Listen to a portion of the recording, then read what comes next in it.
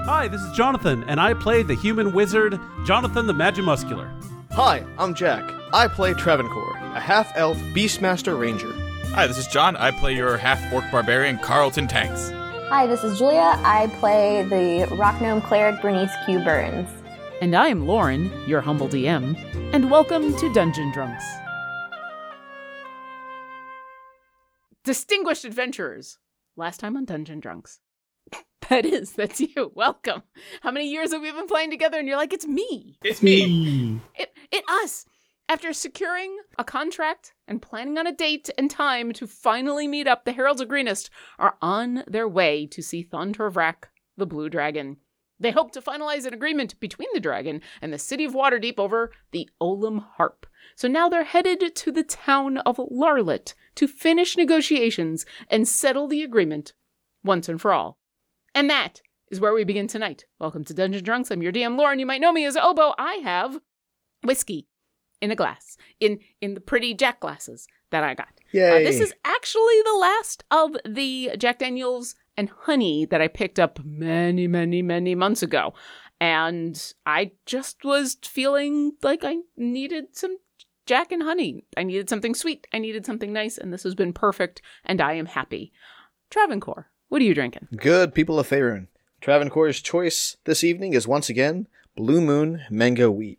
The other day I was grilling with this. As we've established before, I am the kind of person who loves to have a cold beer with him when he is operating the grill. I have one left and I'm saving it for Father's Day, where the plan is ribs. So does Steven. Steven will be like, the happiest I see him is he's got like his beard and he has his grilling apron and he's out there grilling. I have to ask, is there some sort of terrible pun on his apron? No, actually, and now I'm kind of sad, but he ordered himself a grilling apron. And he was like, this is my apron for grilling, and he's got his beer, and he grills, and in our tiny backyard. You can embroider a pun onto it for him. I really, really should. My mom has this wonderful apron that she's had since, like, before I was born that says, got more time for misbehaving since I started microwaving. And I need to... Well, you know what? It's very 80s, right? Like, it's super, super 80s. Listeners at home, if you have a suggestion for an awesome apron that we can buy for the significant others in our lives who like grilling and chilling, let us know. Meanwhile, Bernie, what are you drinking? Okay, this is really special and exciting for me, and for everybody else in the United States, they're going to be like, okay, I have cherry Coke. I love cherry Coke. It's the best Coke. It is one of those things where it's like my favorite thing to get at a movie theater. And because, out of a fountain, I die. And some of the movie theaters in North Carolina have Cheerwine. So they'll be like, I'll get a Cheerwine. But if they don't have Cheerwine, usually get a cherry Coke. They freaking don't have cherry Coke in Canada. They have fucking raspberry Coke, which is not the same. They have cherry vanilla Coke, which I only ever see in Diet. They have lots of vanilla. They have all these like weird flavors, but they don't just have cherry Coke. We have this like drugstore near us where like, you know, just all of our basic little errands. And I had to go pick up a prescription. And because we don't like to go we never go somewhere now that involves just one thing. So if I have to pick up my prescription, the day I have to pick it up, we make a big long list of everything we possibly need from the drugstore. And so we were going, and they actually have like a grocery-ish section. We're like, all right, let's pick all this shit up. And I walked by, and so many times in that drugstore have I walked, and have I seen what I thought was a case of cherry Coke. And then I got closer, and it was fucking Diet cherry vanilla Coke, which is gross. But this said limited time, and this was a case of cherry Coke. 24 cans of cherry Coke. And we don't drink a lot of soda, so we've got the case in our pantry, and then we put 2 cherry Cokes in the fridge at a time and save them for something special. Like last weekend, we went on a picnic, cherry Coke. Tonight, I'm playing D&D, cherry Coke. There's no booze in this. I don't need booze. It's beautiful. It's wonderful. I'm so happy. If you live in Canada and you can find cherry Coke in your damn grocery store, you let me know. You let me know if you are in the Ontario area.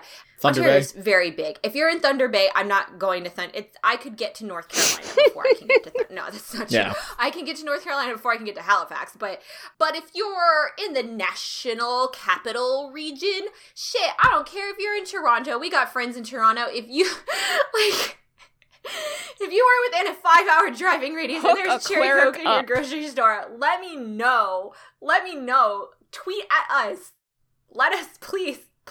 I miss it. They don't have it in movie theaters up here. I had to get a regular Coca-Cola. It's not the same. Nope. All right, quick question, because Luke is a fan of the Diet Cherry Coke. Not vanilla, just Cherry Coke and Diet Cherry Coke.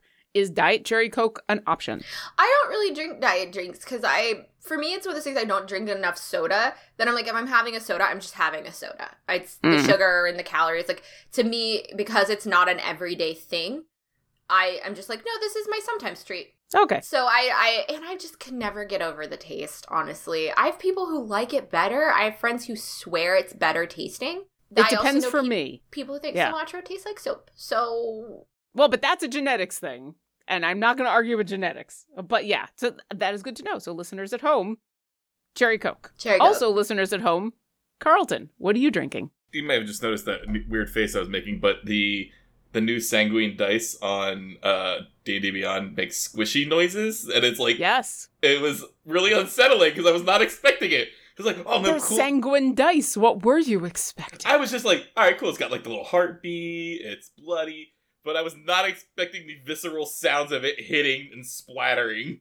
Ooh. Well, I mean, you can turn the sound off, so that helps. Well, I would know that now, but I didn't know there was sound included. It caught me off guard. Anyways, listeners at home, how now do that I I've get done... the blood dice? You have to be a subscriber. You do have to be a subscriber. Which yeah. I am, Are you- because I DM a lot and share. Yeah, you get all of my content through the content sharing, but stuff like custom dice or any of the pre-order perks, you do have to actually be a subscriber to get. So you might not have those. Do you know the French word for a rare steak is sang? Like, it's basically sanguine. Bloody Sank steak. blood, Because yeah. they're just like, give it to me bloody. Yep. But anyway, your drink. I used to say my dad likes his steak still mooing. Uh, Anyways, my drink tonight, my birthday was this past Sunday, and friend of the show, Jason, brought me 6 different beverages. Each of them had a little number on them, so this is number 1, and it is Bionade, ginger orange, I can word today. It's been a long day, folks. Carbonated soft drink. I mean, that sounds like it could be good. What's the numbers for? The order that I'm supposed to drink them in. Oh. This is the first one. This will be the second one, etc., etc. So I have 6 weeks worth of drinks from friend of the show, Jason, for my birthday. He's set up a tasting order. I am amused. We're on There's a also journey. a 6-pack of Yeah. Fentiman's Cherry Cola that just said, whenever. Oh. Well, there you go. And how was it? It was tasty. Nice. It's tart and, refreshing. Well, we're on a roll with our drinks. Let's see what happens when we get to Jonathan. What are you drinking? Hey, this is Jonathan, and I'm playing Jonathan the Magic Muscular, and tonight I have a dual first-time tasting. So, you guys know that I am usually one to drink the seltzers, the hard seltzers. Well, truly, my brand of choice just released Punch seltzers. This one is actually kind of freaking out because of my green screen. Ooh, look at that. Yeah, you had it back and you flicked it up, and there was a moment in where there was 0 in your hand, and I'm like, this is a magic So trick. we have the one that's freaking out my green screen is the citrus punch, and then we also have the fruit punch, and now it's time for some live tasting. So here we go, citrus punch. Drink number 1. I don't know if I like that. It's a bit Ooh. medicine-y, actually.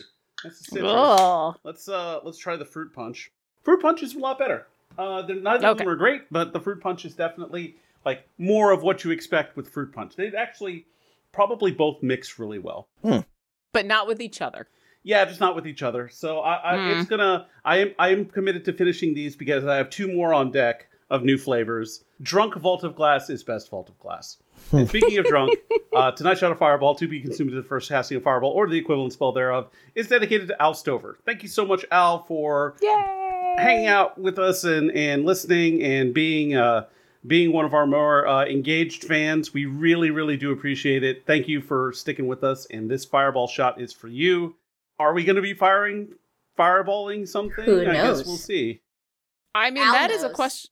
Yeah. Lauren, like fun fact, if the fireball shot's for you, Lauren actually emails you in advance of the episode and tells you what's gonna happen. Yes, It because also- I know. Most likely is going to be for a mind blank. Probably for a mind blank. Yeah. It's usually the first thing you do every day. And that's going to be a bunch of my questions at this point, because as I said in the little recap, and as we talked about the last time we got together, we're skipping ahead 2 days of your downtime. So we are currently on, we're not at Pi Day. I have been keeping track. We're at Chess 11. It is the morning of Chess 11. The last thing that had happened in-game, at least, was that this is the day that Thuntor Vrak had set up for all of you to meet him back in the town of Larlet, where you met him the first time to get the information about going to the Plane of Water, to talk with him about all the stuff that you've been preparing for. So it is the morning, and I'm going to say that... So you have some time, basically, over breakfast to talk about any last minute things before Jonathan will teleport you there, as you've been there before, and so now Jonathan can get you there. Is there anything you would like to do, or are you set to go, and would you like to bamf away? I'm good with bamfing. I can catch up with Livia when I get back, if I get back. I'm good with bamfing. I mean, Carlton was going to just spend the last 2 days of his free time doing what he's been doing and just practicing his Chef Carlton skills. Well, now you can take your skills on the road. Exactly. Bernie's been reading books about hostage negotiation. Bernie's been reading hostage negotiation. Carlton has been working on cooking. Travancore, I know you wanted to talk to Olivia Pasarak, but you've also been working on your art skills for Murray. Jonathan has been doing some of the back and forth with the Watchful Order. But this is the morning to go speak to Thuntor Vrak. Now is the time. All right. I know you're all excited to go speak to another dragon. I know it's super exciting. You've negotiated with 2 of them successfully. You're continuing to negotiate with Thuntor Vrak, and then there was the dragon on the Isle of Water, who I know there's lingering doubts about things, but I will out of play confirm that, yeah, everything's going to be fine. Like, he's not going to get upset over anything. You made an honest deal. He's happy with the deal. Like, it's status quo on the Isle of Water. You did not leave, and he's not going to go attack the town or anything like that. So you successfully negotiated with that dragon, and got what you wanted without violence. So, yeah. I like offering those things. Anyway, you are sitting around the breakfast table, not made by Carlton, because I am assuming that Carlton wants to be a part of the warm-up chat before you do the teleportation. So this is a Gestak-made breakfast. Yeah, Carlton decided that today would be his day off sleeping in from his job, unpaid internship. From your on-the-job training? On-the-job training, yeah. I mean, that is a good thing about on-the-job training, unpaid internship / hey, I'm just learning from Gestak whatever he'll teach me, is that when you told Gestak, hey, I'm not going to be around today, he went, okay. Cool. You ain't my employee, so whenever you're here is whenever you want to be here. Cool. I will let you know next time I feel like being here. Okay. And the day is yours. All right. Well, hey, Carlton, I got a secret. Is it, you're going to boot my head? No. Okay. What is it then? Oh, you ha-cha-cha-cha my head, not Yes. boop my head. Nope. More of a gigahergurk. Yeah. Gurk. I feel like Jonathan's magic is like, and Bertie's magic is like, like Bernie's gonna. If Bernie cast Mind Blank, it would be a Wet Willy. Oh, It yeah. totally would be a Wet Willy. It would be. I really considered the way that I would revive all of you from the dead would be with a wet willy.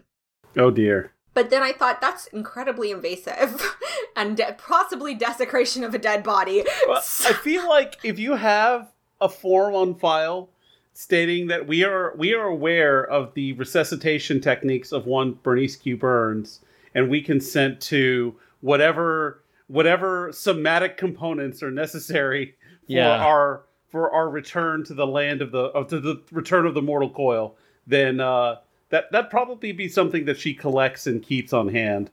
I mean, Travancore, you could talk to Shannon Douglas again and get that written up very easily. Get a actually. DNWW clause written into my medical paperwork.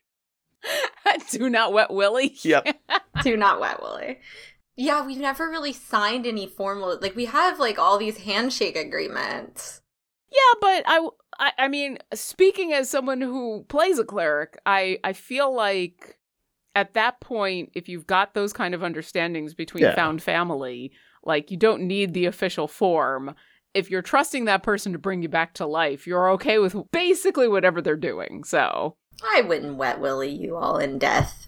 Having this conversation, I go, Bernie, I consent to you bringing me back from any form of unnatural death.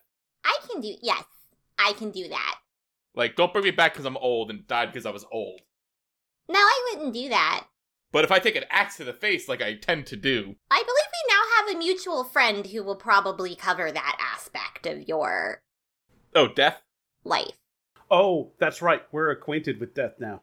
Oh, that's something that Jonathan the Magic Muscular forgets. We make our way around, don't we? Makes a good breakfast. How come you didn't intern with them? And she looks over at Carlton. Because as much as I enjoy the heroic life, I don't so much enjoy the taking life part that comes with it as much as I did when I was younger. Mind you, like, it was only 3 weeks ago that I really enjoyed it. But these last few weeks, you know, I feel a little older now, more wiser, more mind blanked, and you just want to do something, like learn a skill, do something that can give back. Like, I can feed people, and that's giving back to the community, you know? Like, there's hungry kids out there, I'll feed them, and then teach them how to hit somebody with an axe, you know? It is what it is.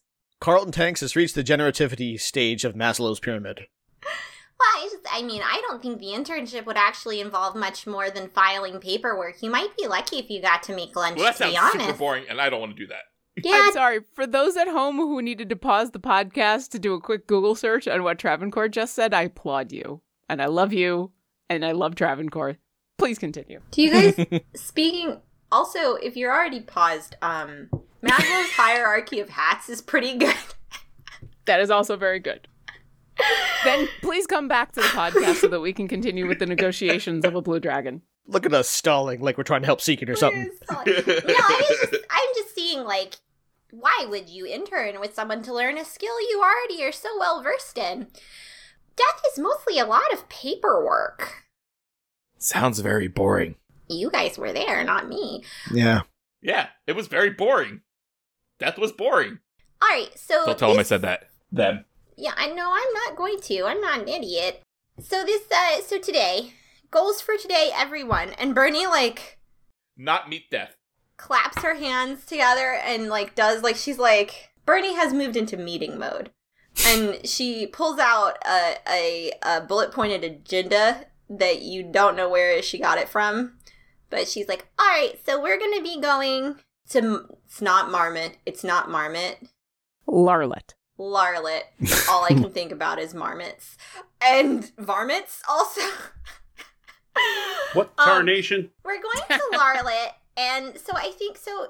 Bernie looks over at Travancore. She goes, Travancore is currently in possession. I assume he picked it up. You picked up the contract. We're just assuming. You currently are in possession of the contract. It needs to be signed by both parties, right? Yep. The valid contract needs to be enforceable. It needs to be agreed to by both parties, and the one party has to recognize that the other one has signed it, and let them know that they've signed it as well. And we have to have a witness. Who wants to sign as witness? Can I get a witness? Jonathan the Magic Muscular will sign as the witness. Actually, Jonathan, you might not be considered a neutral third party since you're a member of Yeah, the you can't sign. Magistrate Guild. I was going to say, I have no affiliations with any group of people other than the Heralds of Greenest, so... Carlton? Is Sure. Seekin do we need this thing notarized too? No. Like, is Seekin a notary? No. No, I can. No. The answer to both of those questions is no. Is Seekin, do you need it notarized? No. Is Seekin a notary? No. Do we want if those two conditions were true, would we want Seekin to notarize? No. I'd rather Also, I work don't 1,000 know. unpaid jobs Bernie, and get a different notary. Bernie says, I don't believe Seekin can read, and notary is not on the agenda.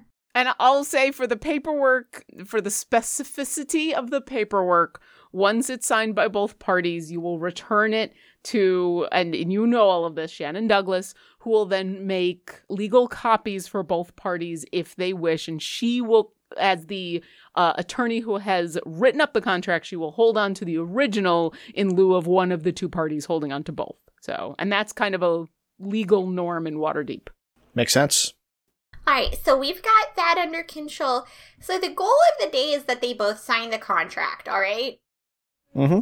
That's what we're working towards. So should we go to the Watchful Order to get it signed? Well, I thought the Watchful Order was going to end up being there.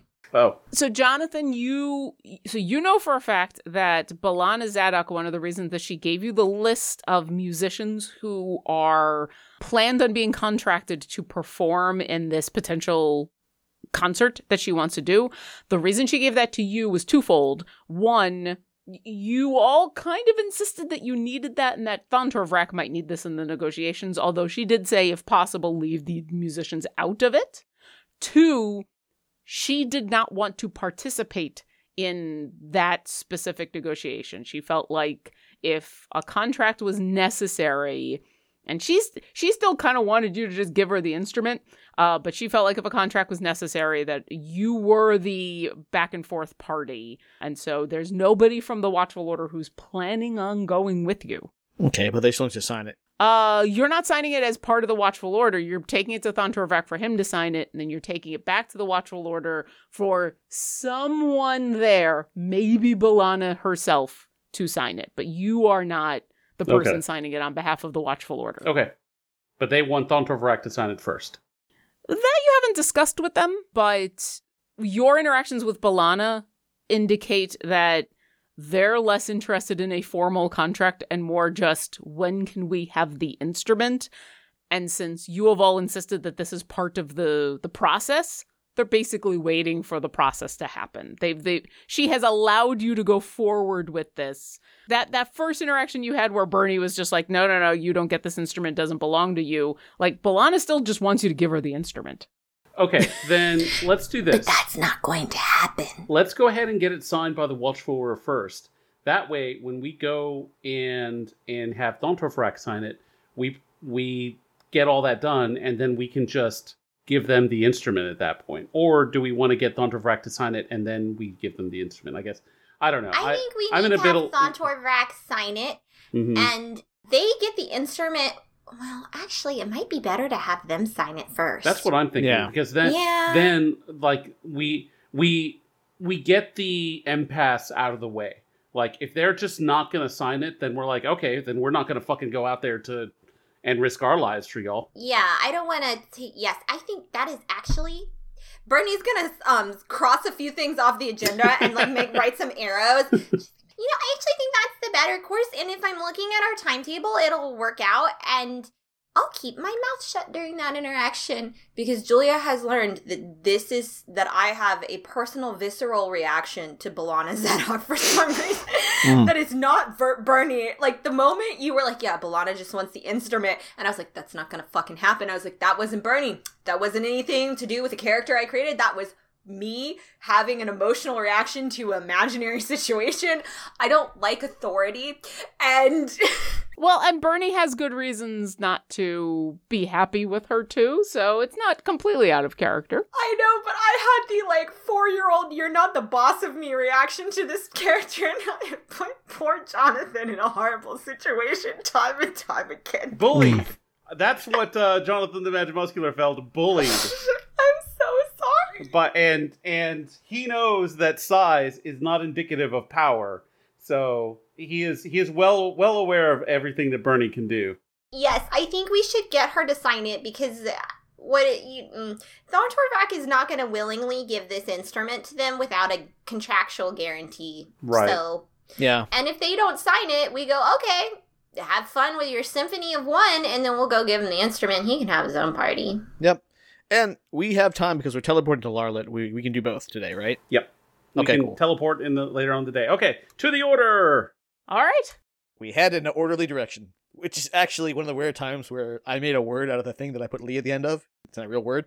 Doesn't happen often, but it happened today. Just now. Wait, orderly. Orderly, like, you know how I say like in a yeah. I usually add like in a shadowly direction or like in a Thontorvrak direction. Orderly's an actual word, so yeah. I thought you said it wasn't, and I was like, no, it real. Yeah, but for a moment I thought I had completely made up the fact that Orderly was a real All right, you head on over to the Watchful Order of Magician Protectors. When you enter, all of you enter, and you do see Razzo in his normal spot. He waves at you. Hi, Jonathan. Did you all need anything? Yes, Rezo. We need to see if Balana Zedok, if she's available, or Master Zik ought to do as well. But basically, we're getting ready to get a deal done with a third party who is quite powerful, and we need one of the adults. You know what I'm saying? Well, I think you're one of the best adults. But if you need somebody who is a higher level than you, I totally understand. If you just want to go up, I can hang out with everybody else here. If you just need to get a signature, or would you rather have them come down so that they can talk with all of you? Let's go ahead and Jonathan the Magimuscular is going to look down at Bernie, and he's going to raise an eyebrow, looking for a non-verbal cue as to what she thinks might be better. So yeah, eyebrow raise. Which eyebrow am I raising for which? I don't know, like he kind of like just up or Travancore, looking at all this, is just going to point down like this, as if to indicate they should come down. Okay. Bernie goes, mm-hmm. Okay. And she just kind of like, that's great radio right there. Bernie is going to nod her head, like tuck her chin in, like she's Princess Diana giving an interview in the early 80s. Also, just so you know, Razzo rolled an insight to try to figure out what all of that was, and is just looking at you all very confused. It's fine, Razzo. We're good. And then Bernie just goes, "Yeah, you're fine, okay." Yeah, what if they could come down and meet all of us? That would be fantastic. Thank you, Razzo. Okay, either Balana Zedok or Master Zik. Okay, please wait here just a moment. And he heads off into the back room, and like 5 minutes later, comes back, not very long actually, with Balana Zedok, who is in full regalia, looking a mixture of concerned and intrigued, and comes on down and seeing all of you says, "Let's have a chat, but not in the front room. We don't have to go upstairs, but why don't you come on back?" And she brings you back to one of the meeting rooms that's behind the doors. It's not, you don't do the full teleportation up into the tower, but one of the more private rooms in where you can discuss things without someone just walking in the front door. And she says, "Razzo said you had something for me to sign?" Yes, Master Zadok. So we are getting ready to leave for Larlet to discuss the terms and get and solidify the agreement between the Watchful Order and the dragon known as Thontor Vrak for temporary custody of the instrument that belongs to him. So we are about to go and leave, and once we have both parties signed, so we're getting the signature first, and once we get his and an agreement is properly struck, then we will return and give you custody of the instrument for now. All right. Let me see the contract, please. Travancore will present the contract. Since you talked to the lawyer, and since this isn't some weird gotcha devil contract, I will just ask what are the major points of the contract that she'll be signing. And you don't have to be like, this isn't a gotcha. If you don't say this correct, I'm looking for loopholes. Just kind of the general outline. I will confer with my fellow players to make sure that I got all the points right. And if I need anything needs to be corrected, by all means correct.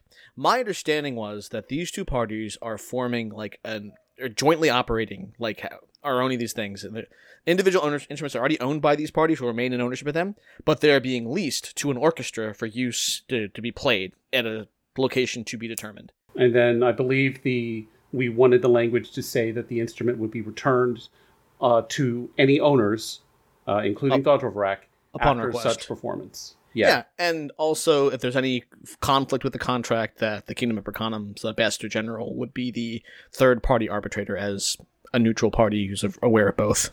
Did we put in any language to the contract that would allow Thontor Vrak to view, or were we going to leave that bit out and just ask Thorn Vrak if there were any other means that he had to view the concert. I don't remember if we had worked that in or not. I don't believe you did. If you decide right now that you want that to be added in, you absolutely can. I thought we did include that Thorn Vrak has to be able to view the concert. That's the whole point of this. Yeah. Like, Okay. that was like the like we went in there wanting something that would ensure perpetuity. Yeah. But like we promised Thorn Vrak that he would be a patron of the arts with acts. Like there's no reason for him to give up an instrument that he wants to hear played if they're not going to allow him to play it. So I think the language would be any reasonable accommodations for any owners of instruments to be able to view the performances. And so that leaves it nice and vague so that if they want to hold it outside Waterdeep, and Thorn Vrak has proved that he can be invisible for a long period of time.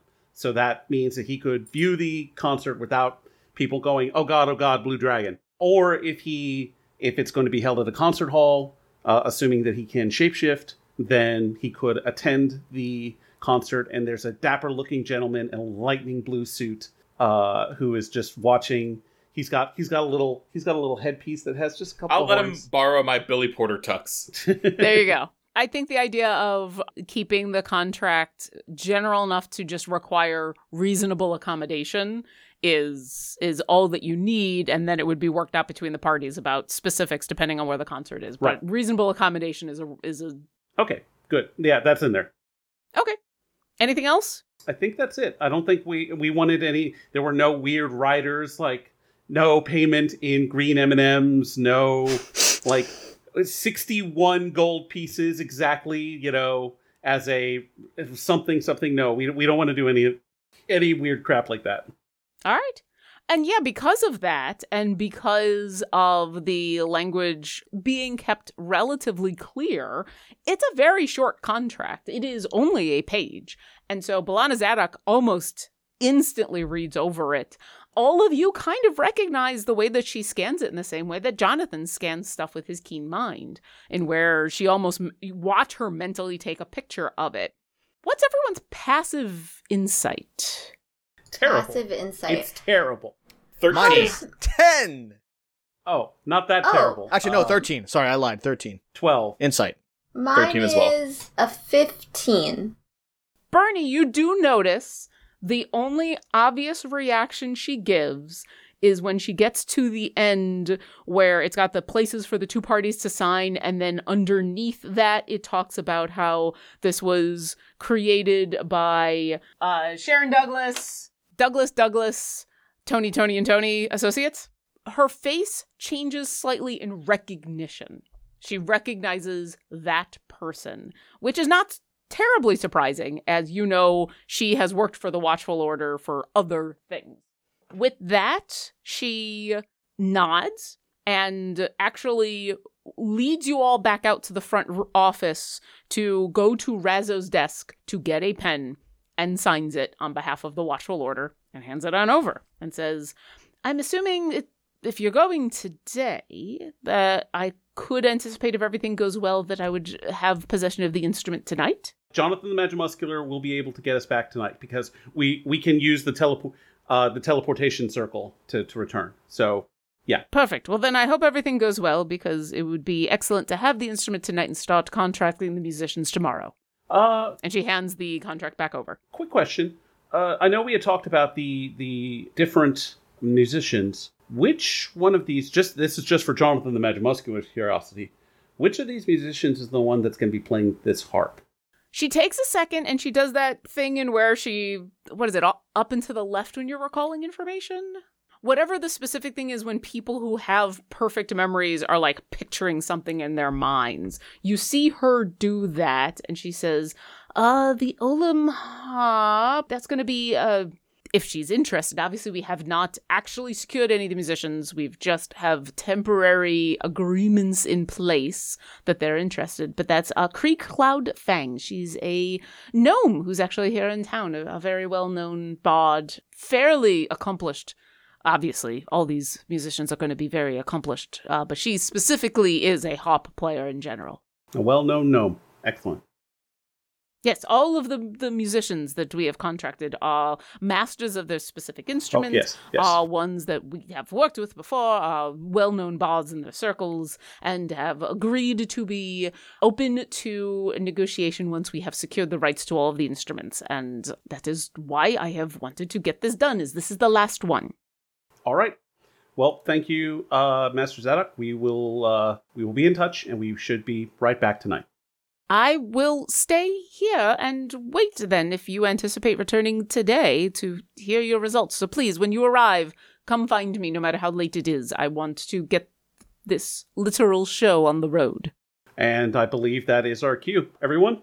And Jonathan the Magimuscular gathers everyone and, does his arcade... Oh, we can teleport out, but we can't teleport in, right? So in the front office, you can teleport because this is not the place that's shielded by the rest of the tower. If the Amethyst Acropolis is a leg, this place is the foot. Actually, yes. Okay. That is a very accurate visual we're representation. We're in the feetsies. We're in the toesies. We're not talking about more foot stuff. Let's go. Yeah, you're kind of in the heel, and then when she took you through the back door towards the back rooms and the room that would take you to the teleportation circle to go up, that's kind of the bottom of the heel and the bottom of the area that is shielded by the Amethyst Acropolis. So yeah, and in fact, B'Elanna Zadok, as you say this, backs away and just turns around and leaves because she knows what you're doing. Although Razzo sits at his desk, fingers crossed, looking wide-eyed in excitement as he knows what you're doing, but is excited to watch. Yeah, Jonathan the Magimuscular utters the word, snaps his fingers, and as he's about to snap, winks at Razzo, and we disappear in a flash of light as you feel the familiar pull from your stomach as we tear through space and time, and then appear in Larlet. Well, I do need, since there is not a teleportation circle in Larlet, I do need you to roll on teleport has a chance of having a mishap. 58. A squishy 58 from the Sanguine dice. Oh, God, they're squishy. I know, right? I don't like it. I don't like it. I switched back to the oil slick one, the researchers. You're absolutely fine. With the 58, since you've been to this area before. Not only that, I will say it's not just that you've seen it casually, that you're actually edging into being very familiar, as you were all being incredibly cautious the first time you were here. Yeah, you into the outskirts of the ruined town that you are familiar with. The snow is a little lighter, but it's still kind of cold. It's kind of a gray, overcast day with little bits of snow falling from the sky, and a little ways away, you do see the broken down windmill and the leftovers of this town. You don't immediately see Thontor Vrak, but also that is not necessarily a surprise.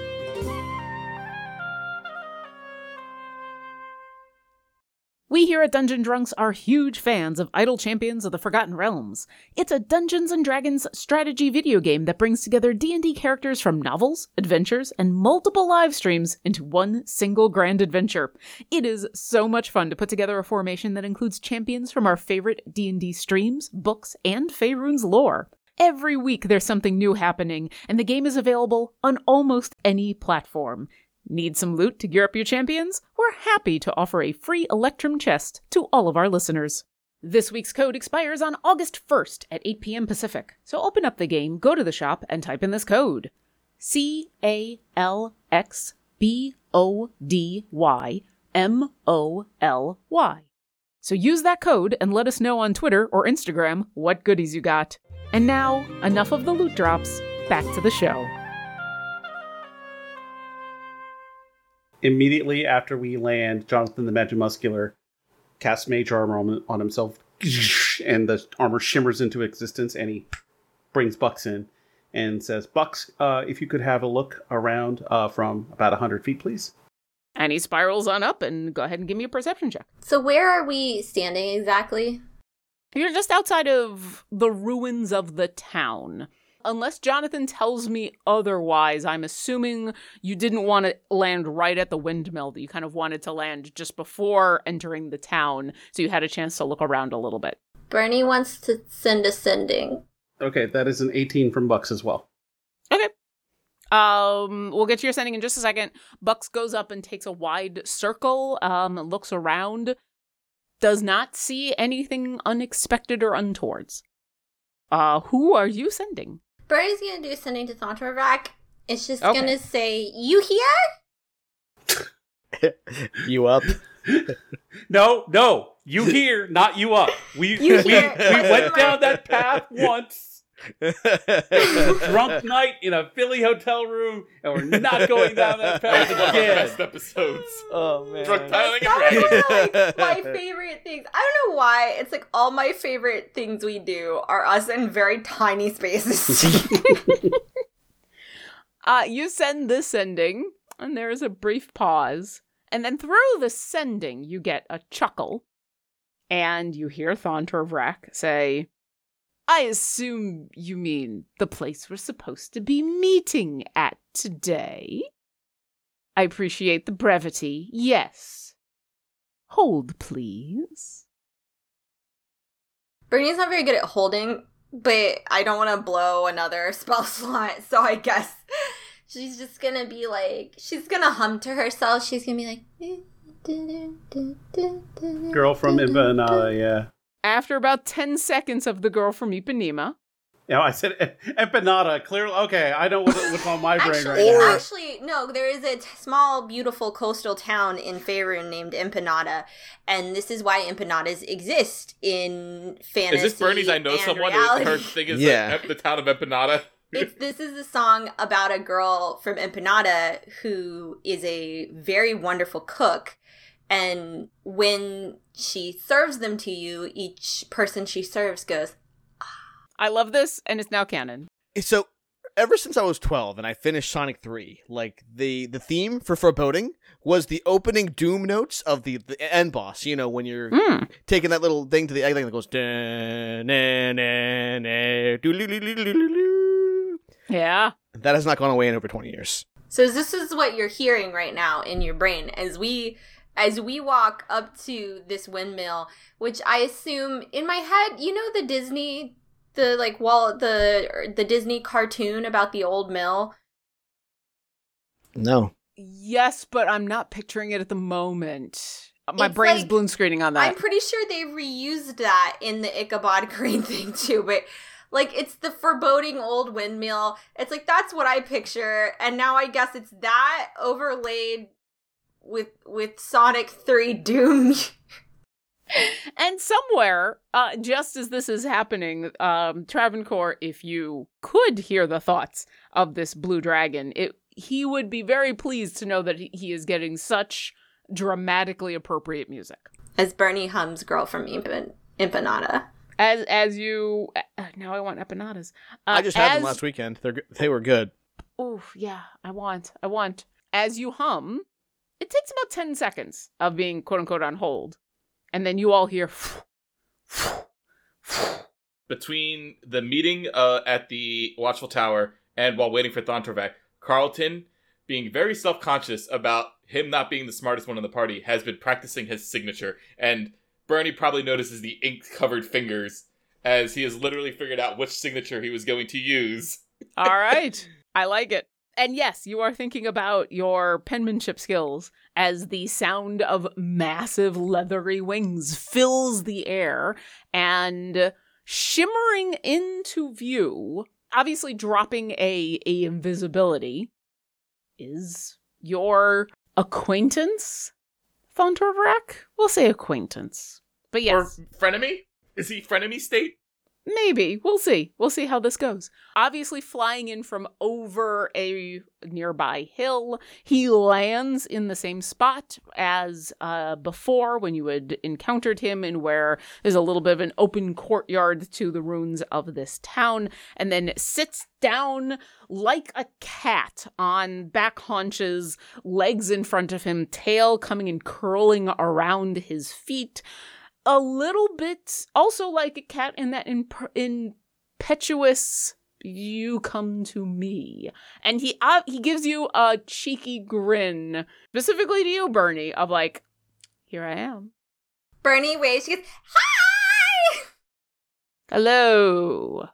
So I feel like I should get to roll for this behavior because Well, it depends on what you want to do. You might not even have to roll. I want to unsettle him because he tried to intimidate me last time, and I think Bernie, there's nothing intimidating about Bernie, right? Well, physically, no, but that's, like we've said before, intimidation has zero to do with size. There's a reason that intimidation is a charisma skill, not a strength skill. Although I would let Carlton use his strength for intimidation, so. So I would like to... I feel like intimidation covers, like, a wide array of things. Yeah. But I think Bernie wants to... My goal is for Bernie to... I don't know, it's almost like a counterspell situation. She wants to knock him off kilter. Because we have been historically very afraid of him. Jonathan's uncomfortable. You know, Travancore is Bernie can see in his head that he's playing the Doom music. Like, I feel like that's something the party must know, is that Travancore has, like, Doom music. And so Bernie's like, oh, fuck, the Doom music's playing. And, like, she's trying to remember the last time, like, you know, Carlton is insecure about his handwriting, and that might be a little bit Bernie's fault. And, like, so she's decided that she's not gonna, like, this isn't something that is going to be won by being more intimidating in a traditional sense. Mm-hmm. But I think Bernie thinks that she can not intimidate, but, like, she wants to act in a manner of, like, just somebody who, like, Thorn Torvak is like, why are you not intimidated by me? Why are you so weirdly, like, happy to see me? I could eat you. And I feel like I would like to be able to make some kind of check that Bernie's, like, wildly cheery behavior should unsettle him. Well, no check so far, because he's just landed and you've just started this interaction. So I want the interaction to happen, and then depending on what happens, I'll let you make a check, or maybe I'll make him make a check. But it's good to know that that's kind of your intent here. Yeah. But in this moment, really, you've just waved and said hi. So what would you like to do?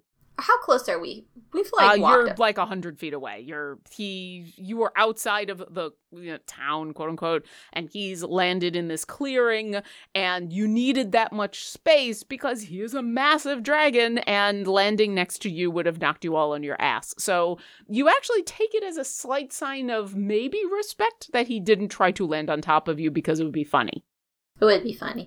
So Bernie has decided, I think, Jonathan fill in. Bernie's just like, you know what? No, we're not going to act like we're scared, even if we are feeling scared. And so she's just going to be like, shoulders back, and she's going to like, hi! And she's just going to be like, everything's fine. And so she's going to walk up like she would walk up to meet anybody. Jonathan the Magic Muscular has a big boost of confidence since he can Thanos meteors from the sky now. But we're not going to do that today. We're not going to do that today. No one's going to die today. That's like what's like, you know, Doom music is playing in Travancore's head. And so Bernie is like realizing that we also didn't put ourselves in the call. And so we have no way to talk to each other in our brains. That did not happen. Carlton is just now realizing that it has not happened. When he was, like, just thinking, like, very loudly to the others, like, hey, like, how are we going to do this? And nobody's responding. And then he's like, oh, he's like, I never heard the Telbon music. Shit. Bernie looks over while you're kind of rocking a little forward and making this scrunch up face, and she goes, do you have to poop? No, I was trying to talk. You were supposed to go before we left. We do that all the time. What do? Before we Bernie, leave, I don't have to poop. We poop, that is, and then we teleport. That is not. And with the a poop natural face. 20 on his perception, Thontorvrak looks at you with an amused look and says, well, hopefully this conversation will not last long enough and you can hold on to your bowels. I don't have to poop, anybody! Whatever you say. I will not be offended if you need to run off into the woods. Yeah, don't worry. I can. No, I'm the neutral party. I'm supposed to sign the contract with you. I can't go off into the woods, and I don't have to poop. I'm sorry. Contract? So we have gotten. We're walking up by now. We're up there, Yeah, right? yeah. Like, We're okay. Bernie and as I said, he rolled a natural 20 in his perception, but you were walking and talking. So we have ironed out an agreement, a formal agreement with the Watchful Order that will ensure that that legally the instrument a recognition of your ownership of the instrument and that you are gracefully lending it for this performance. And it has an allowance for some reasonable accommodations to make sure that you can actually see this instrument and the other instruments used in a performance. Bernie looks into you. There's also a shady shit clause, so when they get a new director in 100 years and you're still around, they can't pretend like they no longer have to abide by the loan terms. Interesting. All right, how magically binding is this contract? Not at all. Not magically, legally. Legally binding. Okay. Let me see the terms. And he hunches down to essentially lay down, which puts his head close enough to your head height that one of you could show him the contract. Travancore will show Montrevac the contract. Okay. Does he have a monocle? Does he have some kind of magnify? You know, like jewelers. I would love to say that he does. But he pulls out Like a a big monocle old because loop. I find that visual appealing, and I Nope, it's think not he has a Tiny monocle. glass. He has little bifocals. Normal size us for us, but like little All the way on the end of the snoot. on his giant worm snouts. unfortunately, no. I love the visual, but in this case, I am going to have to say no, especially since his perception is so high that even though Travancore, you do have to stand a respectful distance back from the ozone-filled air that this creature exudes, it's very obvious that from where you're holding up this page, he can read it. And he scans it, and Jonathan, in much the same way that Balana, and much the same way that you would scan any form that you are then committing to memory, he does a very similar thing. It's a slightly different eye movement because his eyeballs are the size of this piece of paper, but you recognize the same pattern. And he thinks for a moment, and I roll something. While he's rolling this, Jonathan's going to ask, so as one practitioner of arcane magic to another, I know that in this contract there are reasonable accommodations for your attendance of these performances. I know if, say, the concert were held just outside of Waterdeep, or maybe certain areas of Waterdeep, you could easily attend without anyone knowing via the invisibility we've seen you do. And I know some dragons have the ability to just naturally polymorph themselves, although you may have that spell available to you. If the concert were held in Waterdeep proper, and it was, say, at the Grand Hall, would that be something that you would be able to attend in one form or another? He's been reading over the contract, and you watch as he thinks, and then that question makes him eye you for a second, and he grins a little bit and says, I could make that work, yes. Excellent. Okay. We didn't want to freeze you out of, they say, oh, well, we're going to hold it in the Grand Hall behind all our dragon defenses. And then it's like, oh, well, that kind of sucks. But it's good. It's genuinely good to know, Thundervrak, that you will be able to send this. Jonathan the Magimuscular is keenly interested in keeping all parties happy. Going forward, one of the things that Jonathan the Magimuscular is going to commit to is making sure that the instrument is returned to you. Lauren, the DM, would like to know, how sincere is that statement? Very. Okay. Okay, you don't have to answer this, but have you ever been to one of the concerts that they throw in the Grand Hall? Is there a reason why I would want to answer that? I don't know, because like you got your own secrets and shit like that, you know, but I've never been, and I want to know what kind of snacks they have there if I'm going to be sneaking some in my purse. Well, it is my understanding, with most concert halls, not specifically the great one in Waterdeep, but all of them, concessions is how they make most of their money. Yeah, they're really overpriced. Well, think of it this way. The more they charge for the snacks, the better they're paying the musicians. That is true. That is very true. And with that, you watch as... And the crossover between Thontor of Rak and Lauren continues. That was a very pointed opinion. Very, very grounded in assertive reality. That is not necessarily 100% reality, but it's not that far off. Anyway, you watch as he says this, he also waves a clawed hand in a semi-familiar gesture, and in front of the contract that Travancore is currently holding, a translucent hand of lightning appears, and Thontor of Rak looks back at all of you and says, "This is satisfactory. If I am required to sign this in order to continue this relationship, I'm going to need a pen."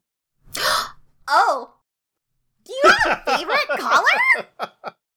And Bernie goes into the bag of holding and she pulls out all her inks, and then she points at the last 5 and she goes, "These are metallic and shiny." You know how in anime, when like cooks put forth their utensils, or like thieves will like all of their lockpicks like appear. rolls it out. Yeah, this is Bernie like pens, inks, everything. Bernie, very clearly with your insight, you see Weapon inks. You see two different, and you all kind of notice this general sentiment, but Bernie clearly sees at the what color would you like and the presentation of the inks, very clear delight on Thontor of Rak's face. He is impressed and also incredibly pleased at this turn of events. The fact that you don't just have a pen, that you have a variety of colors. And then when you do say the 5 in the end are metallic, there is a little souring of that pleasure. Just like a hair like, And then the mage hand. I was thinking about gel pens. I know you were, but for reasons that after you said that, it doesn't completely sour his expression. He can tell that you didn't mean anything specific about it, but the mage hand does gently reach down at your offer, and it does take the black. It doesn't take the blue. Dips, signs, and what you see is just Thontor of Rak. He does not give the rest of it. And Travancore, as you're watching this happen, you do realize that there's probably a lot more to this creature's name than just Thontor of Rak, and there would probably be reasons that he would not give you his full name. This is legally a real name, but it doesn't surprise you that all he lists is Thontor of Rak. Your knowledge of dragons is that he wouldn't give the full true name. And devils. And, any creature, really. There's a whole bunch of creatures There's a power in names. Ask the Romulans, ask the Hanar. Yep. Onomancy is a thing, even if it's no longer an official thing in D&D. Act Rothfuss and all those folks. Exactly. I thought I should update you all, let you know that the Doom music from Sonic 3 is now turned to the theme song from whatchamacallit Candy Bar. Whatever it is, whatever it was. Very soothing. The mage hand signs the mage hand that is controlled by Thontor of Rak signs the contract, gently and carefully puts the pen back into the assortment, gives you another look, Bernie, and says, "I appreciate the variety and the quality, of course, but I feel like a contract of this import, as much as my preferred colors might not be black, I think we should stay formal for this, shall we?" Yeah, the pink doesn't dry very well anyways, if I'm being honest. And there is a seriousness to a contract that requires a black. And she, sadly kind of does a thing where she shoves all of them back into the bag, and she looks over at Carlton. She goes, "Your turn." And I will reach out for the black pen from Thontor of Rak. Well, he doesn't have any more. He's put it back in the assortment, so you can. Well, then I will pick this. up the same one. Yeah. And I'll very slowly and deliberately, with as much grace as I have been practicing, sign Carlton Tanks. All right. And so it looks very official. I have 2 questions for you, Carlton. 1. Yes. Do you own or are you proficient in calligraphy tools? No. Okay. And no. Then I would like you to roll a dexterity. You know what? I'll let you do acrobatics check or a sleight of hand check. Do I get advantage because John actually practiced? It does look very good. I'm not going to give you advantage, but I will say that there's not a DC to this. It's not like you can fail at signing your name, but I will take that into account that you actually did physically write out your name. 7. Okay. Sleight of hand. The signature from B'Elanna Zadok it's the signature of somebody who just has a couple of big flourishes and a lot of straight lines. It's a no-nonsense B, Z, ba ba ba. That's how my dad signs shit. That's how I sign shit. Check it out. I failed at signing my own name. It's sort of the thing. Thontor Vrak's signature kind of reminds me of the deal where if you sign autographs, you're not supposed to use your actual signature. You're supposed to use like an autograph signature. So, which is something that I never thought I would need to do. But then we started signing stuff for our lovely fans, and so now I actually have a autograph signature now. Yep, a super exaggerated J. Yeah, my J is different. Yeah, my nice. autograph signature is literally me actually writing out my name, whereas my real signature is not. Is more of is actually in cursive. Yeah, Jonathan, you're not wrong about Thontor Vrak's signature. It is very legible. It is very neat. But it is that flourishy style. It's not calligraphy, but it's very presentational. Carlton, your signature is very simplistic in comparison, but it is also clean and neat. So is it... That's what I was going for. It is cursive and it is legible. Well, and so what you, John, the person, had done was some pretty nice calligraphy right there.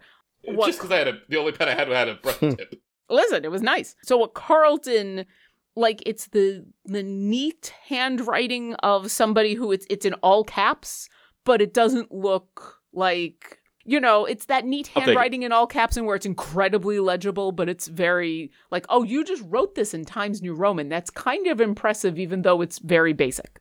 Listeners can actually see the Carlton signatures because I sent it to get posted to the socials when this episode airs. Aw. You finish signing. And the mage hand has disappeared, and Thontor Vrak says that there is 2 other things. This is all very fine and well and good, and I assume that someone will be contacting me about the specifics for the concert and all of that, and I don't expect you to know any of that. Do you have a sending stone you want us to give them? I don't have anything on me, but I am familiar with some of the people there, and we can make sure that we contact each other. Sounds like this B'Elanna is the one... Okay, so here's the deal. Do you want, I don't know. I'm not going to make assumptions about abilities to communicate, because that's rude. But in order to make sure information doesn't fall through, when we have, things, you just want us to send you a sending, and you can be like, cool, they already told me, or you can be like, they failed to communicate that. Thontor Vrak nods appreciatively and says, I don't think that will be necessary. I would actually be very uncomfortable with a organization of such power and prestige as the Watchful Order of Magician Protectors unable to come up with a way of contacting me. But, and he... Bernie goes, have you ever heard the term failing up? Well, considering the consequences of failure in this case would be disastrous for many people. And he points at the contract, clearly at B'Elanna's name, and says, I think I have my contact figured out. So thank you for that. But more importantly, 2 things. 1, as I said, I will await that information. Also, I believe I gave you something in order to be able to retrieve my instrument. And he now turns back to Jonathan. Jonathan the Magimuscular.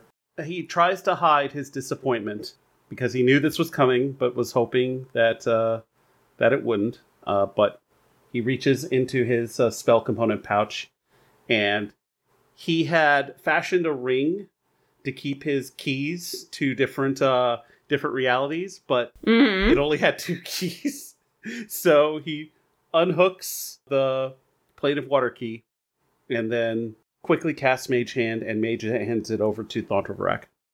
As you do that, I'd like you to roll a deception check to see how well you hide your disappointment. To the tune of a 10. So not well. Thontorvrak takes the tuning fork back. His hand, it's this tiny little thing in his claw, his massive paw, and he closes it, and you watch him do some arcane movement, and when he opens his hand again, it is gone, but you're not sure exactly what he did. And he lingers his gaze on you for just an extra moment.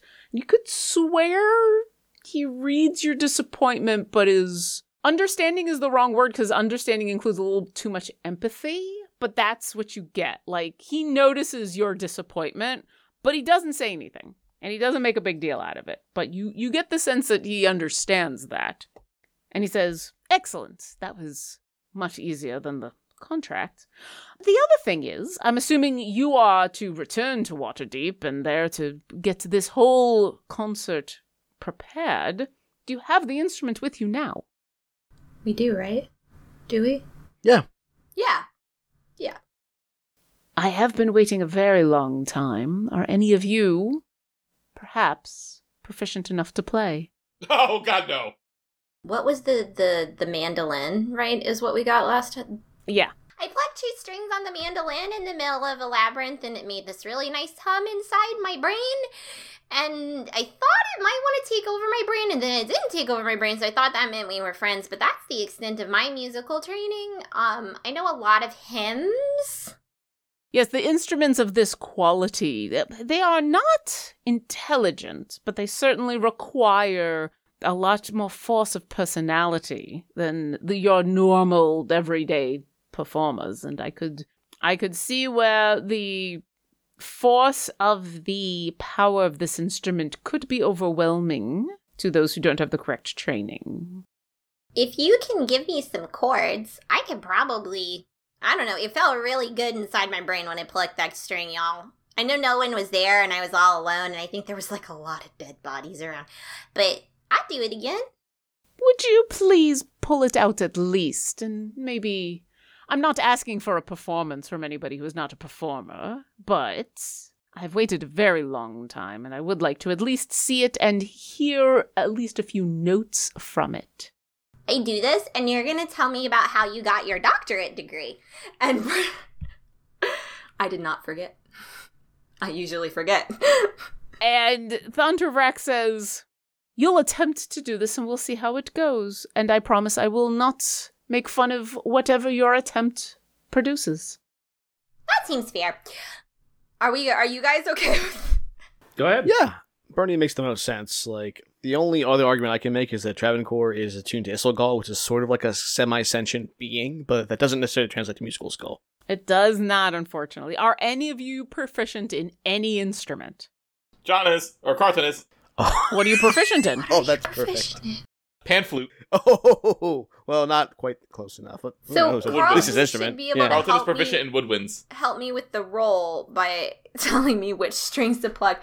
I was trying to see real quick if I had any spells that I could cast on myself. I could pull out the pan flute and give you, like, a melody. So I'll say this so that you're not, especially since Bernie has already basically done exactly what Thontorvrak is asking. Bernie, what you have been describing as this thing, reverberated in my head and tried to take over for a moment, you do remember you're going to have to make a saving throw in order to deal with the power of this instrument. Thontorvrak is not asking you to play it in the sense of give me a concert or even give me a tune. He basically wants the same thing that you did with the other instrument on the harp. Pull it out, let him look at it, pluck a couple of strings on it. And Carlton, I'm going to say that your knowledge and insight is actually high enough that he would not want you to pull out the pan flute and play along. Oh. Got it. Yeah. And Carlton starts to pull it out, and then it's like, nah, maybe I don't. Maybe I just... Tell me which one to pluck. Start with the G string. Of course. Of Bernie, course. so Bernie pulls out the Olam harp. It is still gorgeous and pristine. And you're going to pluck it? She's gonna boop her own nose, and she's going to, on herself, she's going to cast Bless. Okay. Yeah. That's good. Yeah. I need you to make a wisdom saving throw. It's not a high DC, which is why you were successful before. So that's going to be a total of 32. All right. You feel that same moment as you pluck the harp come over you as with the mandolin, in where the vibration of the string on this harp doesn't just vibrate into the air. It vibrates up your arm and into your brain. And there is a half a second of uncomfortableness as it settles in there. And then it just fades. And it's okay. And you pluck a few strings. And unless you tell me you're trying to make a tune, I'm going to say you just pluck a couple of strings.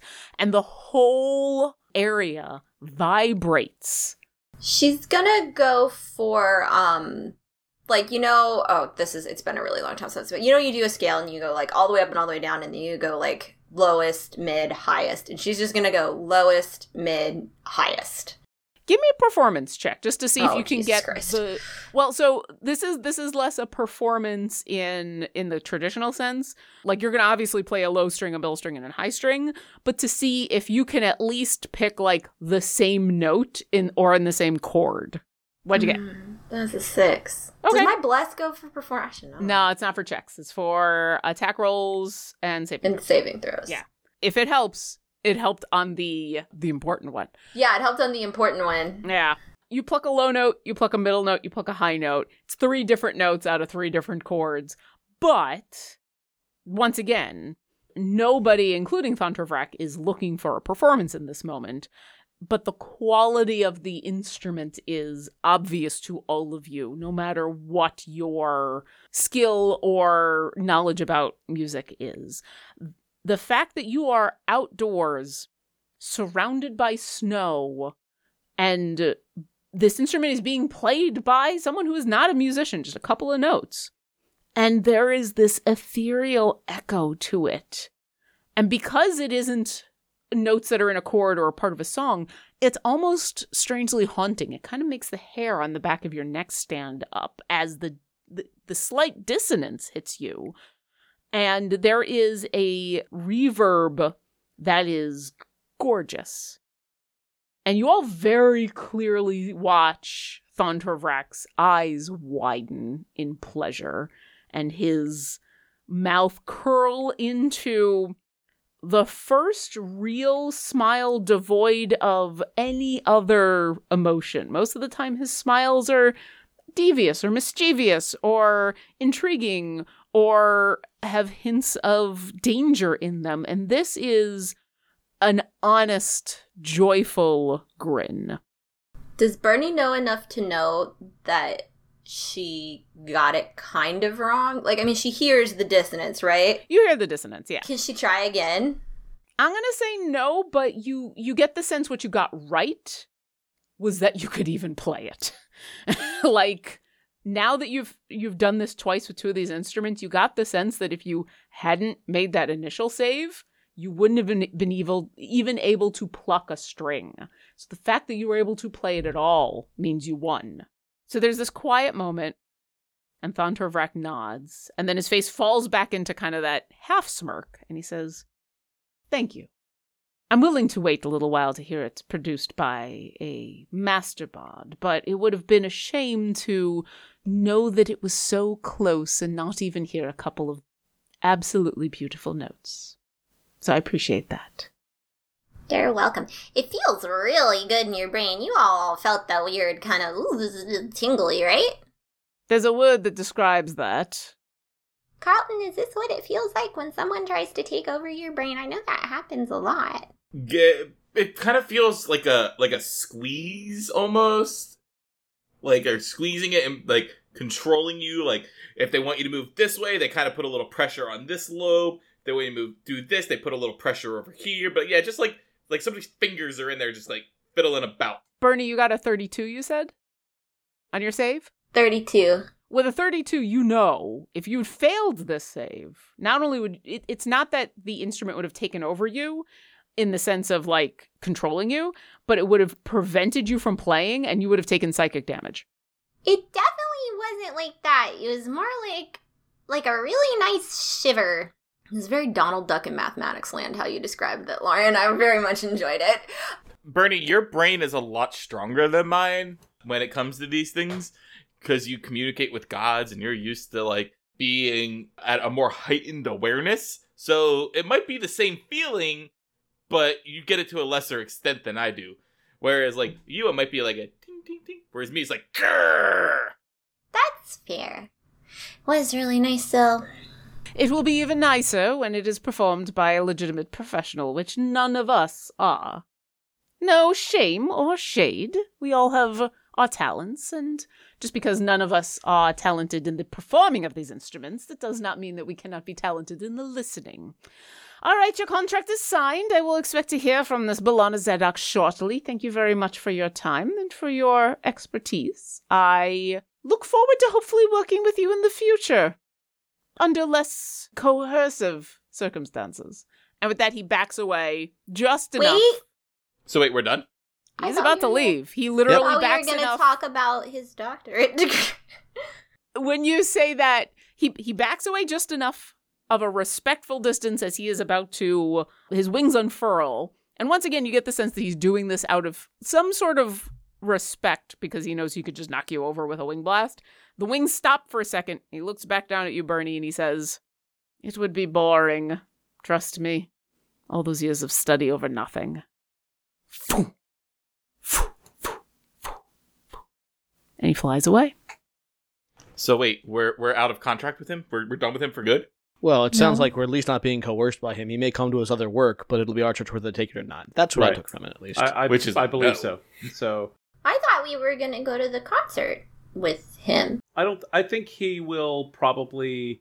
It may be a Wraith of the Opera situation. I don't know if you've seen that play, but basically they keep a box open for this Wraith, and I've seen one play, and you were there when I saw it. Well, Wraith of the Opera is quite good. In Caer Calendir, it's kind of the tourist show. You know, I've seen it a bunch, and that's a lot of people who are coming to the island. That's one of the things that they have to do on the wide road. But yeah, it's really good. But I don't know. We'll probably have a situation for that. I don't think we're going to socialize with him. That may be interesting. But Bernie, now we know that he can assume a humanoid form. That's probably how he went to school. She looks at Travancore. She goes, "Are dragons allergic to chocolate?" Travancore wants to do a check to see if they're allergic to chocolate, and Travancore immediately responds, "No." Yeah, I'm going to say you don't even have to do a check. You know they're not allergic to chocolate. Like with any other creature, the tastes vary. Some love chocolate, some loathe it, some are indifferent to it. The indifference is the one that always gets me. Right. No strong feelings one way or the other. A cold heart of neutrality. Yeah, I don't like that, no. That play sounds good. I'm technically a tourist. I could probably check it out at some point. So, yeah, Jonathan the Magimuscular can take us right back. Just give me a second, and we can head back, unless there's anything we want to talk about out here. Nope. It's all just us. Bernie, reaches down, and she's going to pluck one last string on the harp. And it's a similar evocation of an obvious, excellently crafted instrument being resonated. It makes you all, to varying degrees that are dependent on your personal enjoyment of music, it makes you all for a moment feel that excitement about hearing an actual bard play this instrument. Carlton's gonna enjoy the scenery for a minute. Mm-hmm. I think what we should do is we should sit here and watch the sun go down, and Bernie's gonna pluck random notes on this amazing harp and have some friend time, because we've been through a whole lot of shit. And if I recall correctly, Lilac on a cliff, overlooking the Sword Coast. It's kind of a scenic area, right? We're gonna sit next to this old janky mill, and Bernie's gonna pluck notes on the harp. She's gonna make mild attempts to be good at it, but she's just gonna pluck a random note, because she just wants to sit here with her friends before we have to go dive back into the bullshit and enjoy the fact that we're no longer in debt to a dragon.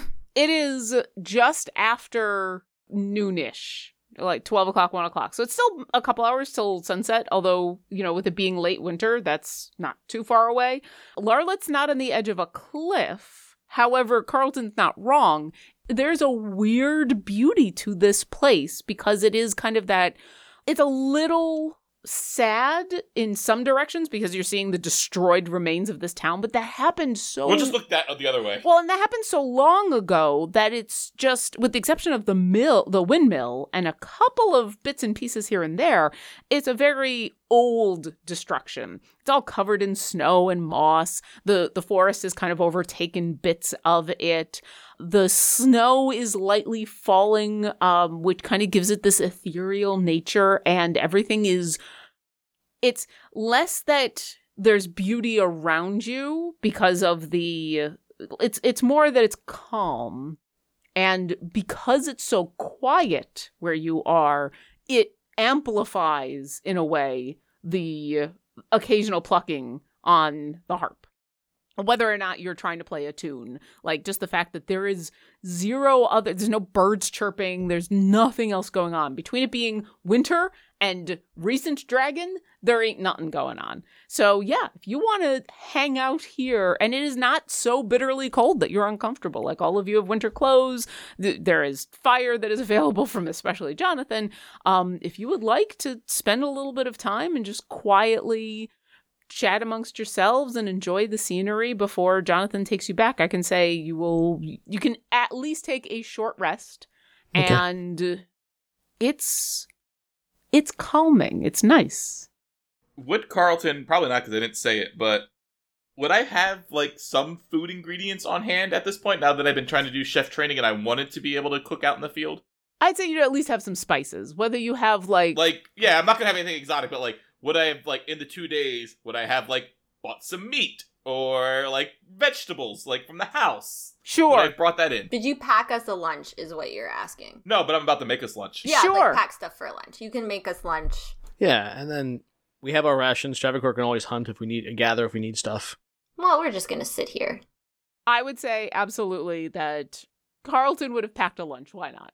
Or packed the ingredients for a lunch. What would you like to try to make? Give me a second. I'm going to open up to a random recipe. Everything soup. Okay. I like it. Kind of fitting. Go ahead and give me, what's the check we've been doing for your cooking? Carrots, because I know you now have half proficiency with cooking utensils, right? You gave me proficiency with chef's tools, I thought. Proficiency with chef's tools. Thank you. Okay. So give me a D20 roll and add your proficiency bonus. And then my proficiency is a +6. Come on, dice! You're killing me! Oh no. 8 + 6, that's a 14. I mean, that's pretty good, especially because your proficiency bonus is nice and high. You also picked soup. You've picked something nice and simple, which is perfect for out here. Jonathan is able to... Thank you, random recipe.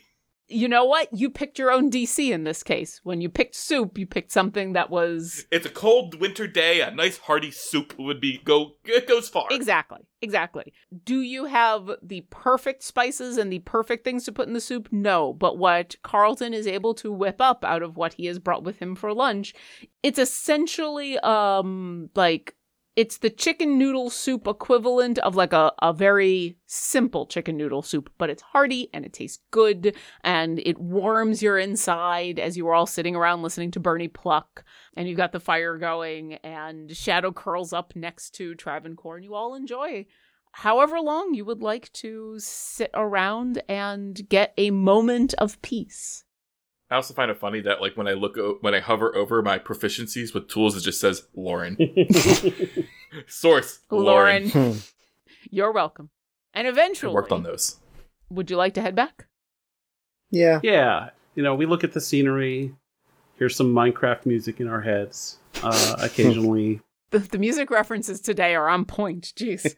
Listen, I had a super frustrating deal I was working on at work. And the only reason I got through it was I put on the 10-hour Minecraft mix. And that music just puts me in a really good place when other things are not going so good. All right. Jonathan takes a moment to warn you all before casting, I'm assuming, teleportation to go back to the Watchful Order? Teleportation circle. So he actually does the sprinkling of the dust around an area, raises a fist, crushes it, and the the area turns into a little kawoosh happens, and we hop into the Stargate that happens to be on the ground. You do, and you all appear in the warm confines of the Watchful Order teleportation circle, and Master Zik is there, waiting ostensibly for you, doesn't seem surprised by you, looks at all of you and says, "Oh, excellent. B'Elanna had said that you were going to be coming back, and so I figured I'd wait up. There was actually something I was hoping to contract you all to do if you were interested." Contract as in money? Money. Yeah, we're a little not to be uncouth, but we're a little poor. Well, that's not uncouth at all. This is definitely a job that the Watchful Order needs to hire people for, yes. Great, yes. Pay me money, please. Money, please. Not Well, the completion of the job, obviously. there's allowances for an advance, but I will pay you once the job is done. Why don't you go deliver the instrument to B'Elanna and come back to my office, and I'll tell you about Ichabod Tea Strainer. I would love to hear about Ichabod Tea Strainer and how much you're going to pay me to help out with whatever needs to be. Just like a lot. And with that, we'll pause there. And the next time we get together, you'll deliver the instrument and you will hear all about the job for Ichabod Tea Strainer that Master Zik wants to send you on. But first, let me give you some experience before we go for the evening. For the DNWW, Do Not Wet Willy. For You Hear. For Girl from Empanada, which is now canon in my world. Oh, I missaid it too. I just watched that video and I'm like, oh yeah, Girl from Empanada. That sounds right. Yeah, Sure. No, I love that you said it. I love that that's what it is, and I am totally here for that version of the Faerun version of Girl from Empanada. For the Sonic Doom music, and for the Wraith at the Opera, I'm giving you all a total of 15,000 experience to split between the four of you. And the next time we get together, B'Elanna will get her instrument, and Master Zik will offer you a job. Thanks for listening to our adventure.